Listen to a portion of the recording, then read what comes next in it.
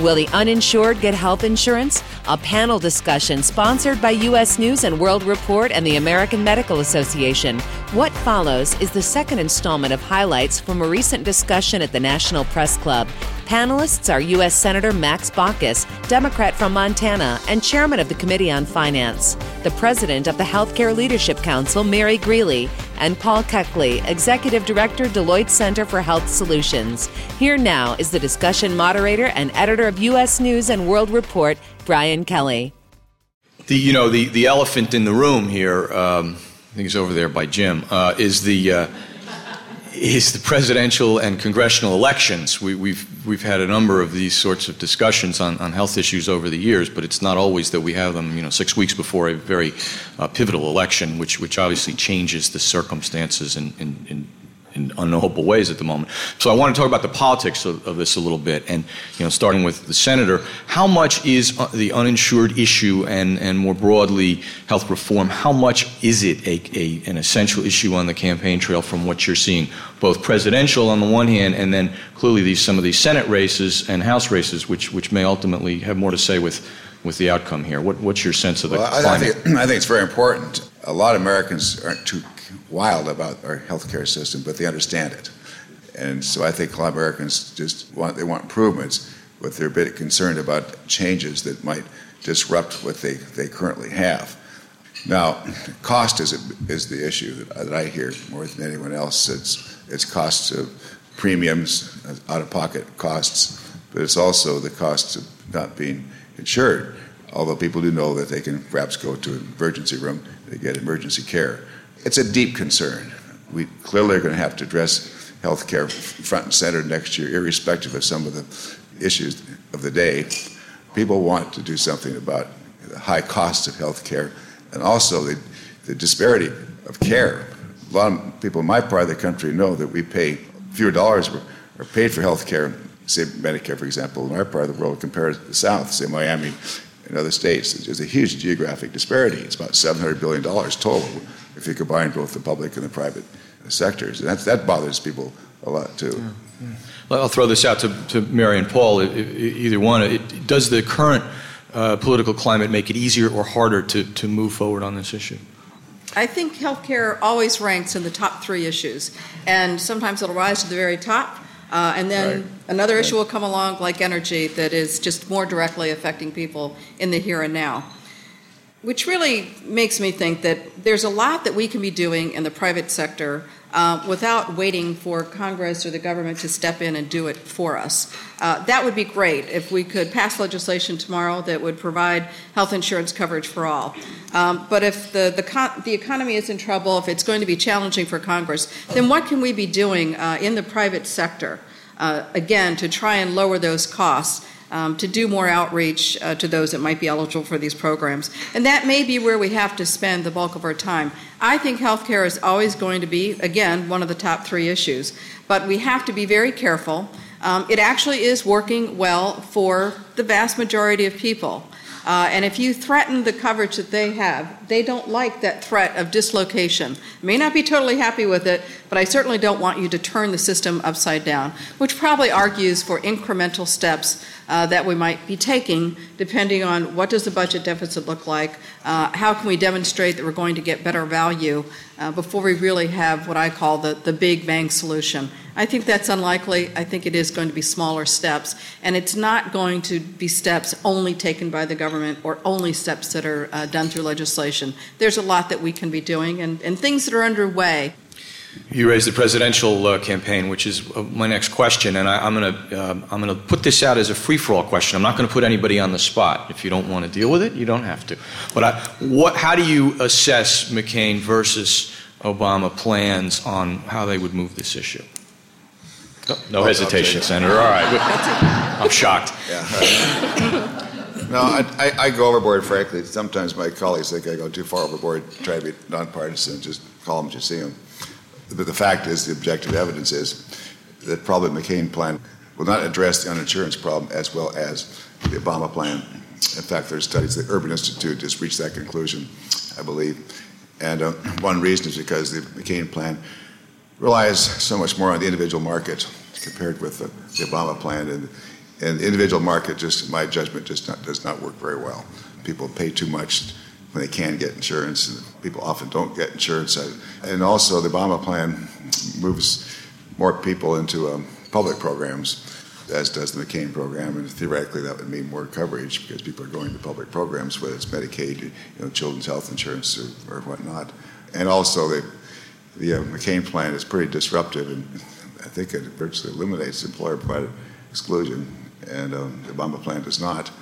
And I think it's that disruptive is going to cause some angst, at the very least, among people. So I think probably, you never know for sure, but that would be the result. Okay. Mary, Paul, you want to tackle this? Well, I'll play devil's advocate just to sort of comment on some of the features, because I think they're obviously very, very different approaches. And so the question is there something of value in each of these approaches? My concern about broader expansion of public programs like Medicaid and the SCHIP program, but primarily Medicaid, we know right now that there is a cost shift from the Medicaid program over to those that are covered by private insurance, because the Medicaid program tends to under-reimburse, underpay for the services that are provided. And more importantly, from a patient perspective, oftentimes there's not the access to the network of specialists and physicians that you might have under private insurance coverage. So that's why we've always been a proponent of, can we do a better job of expanding private coverage and giving patients better access to a wider variety of providers.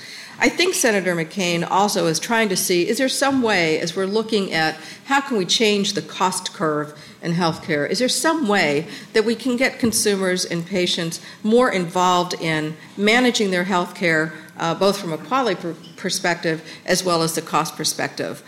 We are all that have employer-provided health insurance covered, we're fairly insulated. The employer pays it. I think if you were to ask, employees, do you know what your employer is contributing? Most of them don't really know what the true cost of that health insurance premium is. So I think there is this idea of perhaps we could get the consumer a little more connected to that aspect of it. But I agree with Senator Baucus. We really have to be careful that we're not dismantling the employer-based health insurance system that we have that's working so well. And is there some way to connect some of the ideas and principles in Senator McCain's proposal that still would keep you attached to that employer-based insurance coverage? They've done a good job of sort of managing the cost, trying to bring wellness and prevention programs into the benefit packages. I think there's been a lot of innovation in employer-based health insurance products, and we certainly wouldn't want to lose that. And if we were to think of going to an individual market, we certainly would have to have some of the reforms that I think the senator is concerned about. Right. The thing is, this is going to be even more difficult than we're alluding to during this discussion. For example, there are a couple hot buttons the Republicans say they just will not tolerate. And what are they? One's individual mandate. Is there going to be an individual mandate in America? Hillary did in hers, her plan, for Barack only partially, McCain no. Another is national pool. Is there an alternative national pool? That's a hot button for Republicans too. Both of those are the step in the door to single payer, which is just anathema to so many. It's going to be extremely hard. And let's take insurance market quote reform. It is one of the most complicated things in the world I could possibly imagine, with small group coverage. The different states have their rating provisions or not. The individual market is another.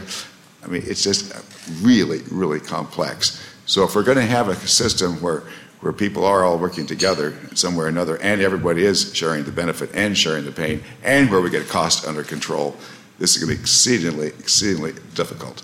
Anybody can write a dream bill. The problem is getting legislation passed through both bodies of the House, signed by the President.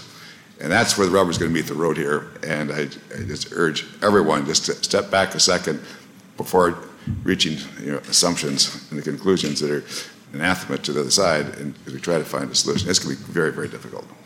Brian, the big bets are two. If you're McCain, with a family policy at $11,700, does a family deduction of $5,000 make people responsible in their purchases of services?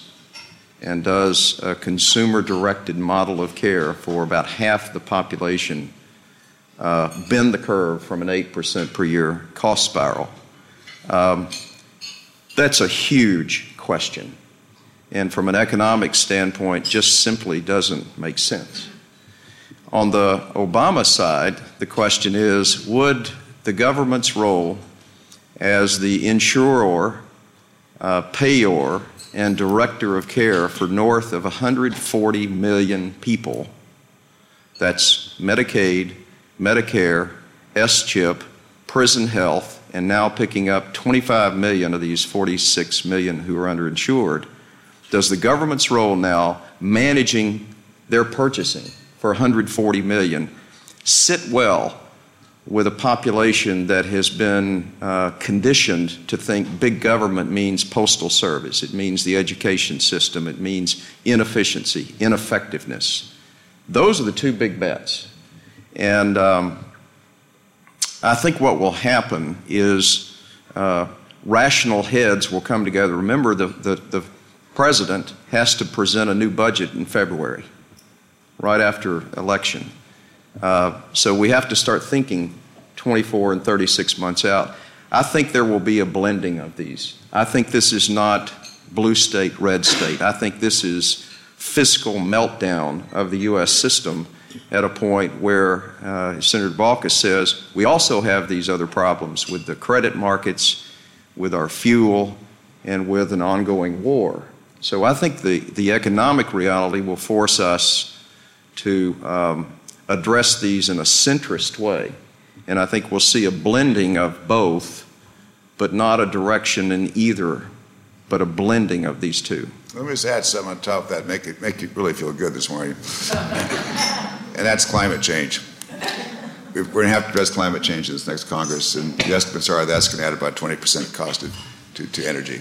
You know, at a time when the economy is not doing too well, particularly with this financial services difficulties and healthcare cost squeeze, adding climate change is going to make things a bit difficult. But that's the deck of cards we're dealt. We're just going to have to play it the best we can. You've been listening to Will the Uninsured Get Health Insurance? Highlights of a panel discussion presented by U.S. News and World Report and the American Medical Association at the National Press Club in Washington, D.C. Panelists were U.S. Senator Max Baucus, President of the Healthcare Leadership Council Mary Greeley, and Paul Keckley, Executive Director, Deloitte Center for Health Solutions. The discussion moderator was editor of U.S. News and World Report, Brian Kelly. Thank you for listening.